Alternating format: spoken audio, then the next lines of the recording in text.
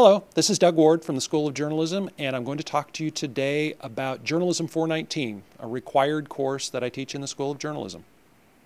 This semester I moved it to a hybrid course, which is what I'm going to talk about today. I'd always used Blackboard, and I thought I had things set up well. But when I moved to the hybrid format, I came into CODL to talk about what I might do differently and to get some feedback about what I was doing.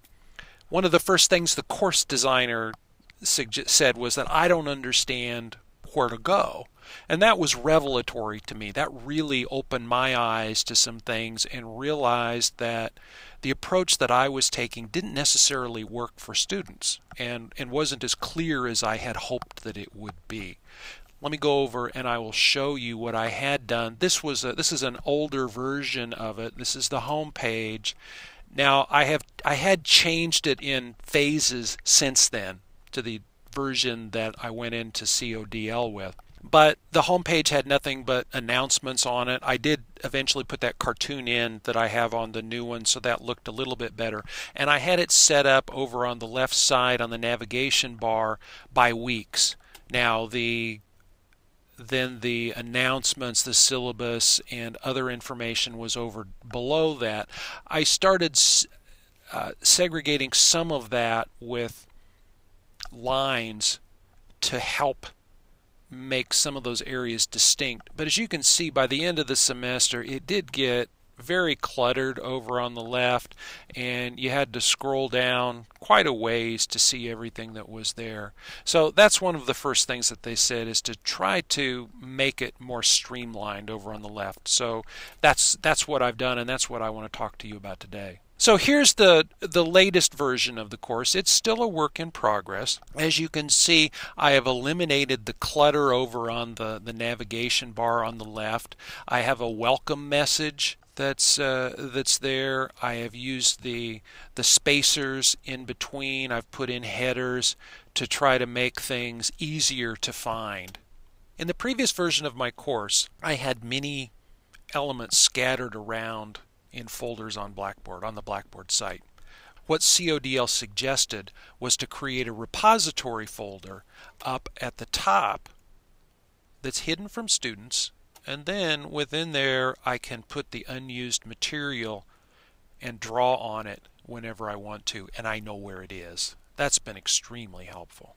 What I've done now with assignments, I can go week by week here, and I think this has been a big help to me this semester as I have created a hybrid course. And then for that hybrid course I created videos. I had always had readings online.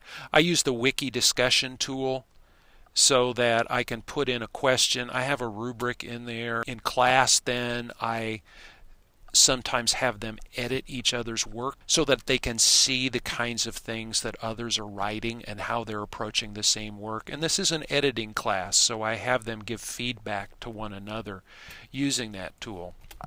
In the weekly assignments, and I'll give you just 1 week, this is a work in progress.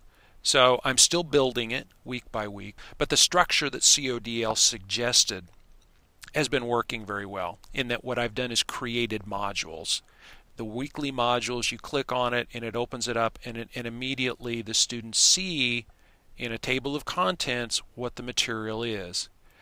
At CODL's suggestion, I put in an introduction explaining what the theme is each week, what students will find within the folder, so that they know each week this is exactly what's there.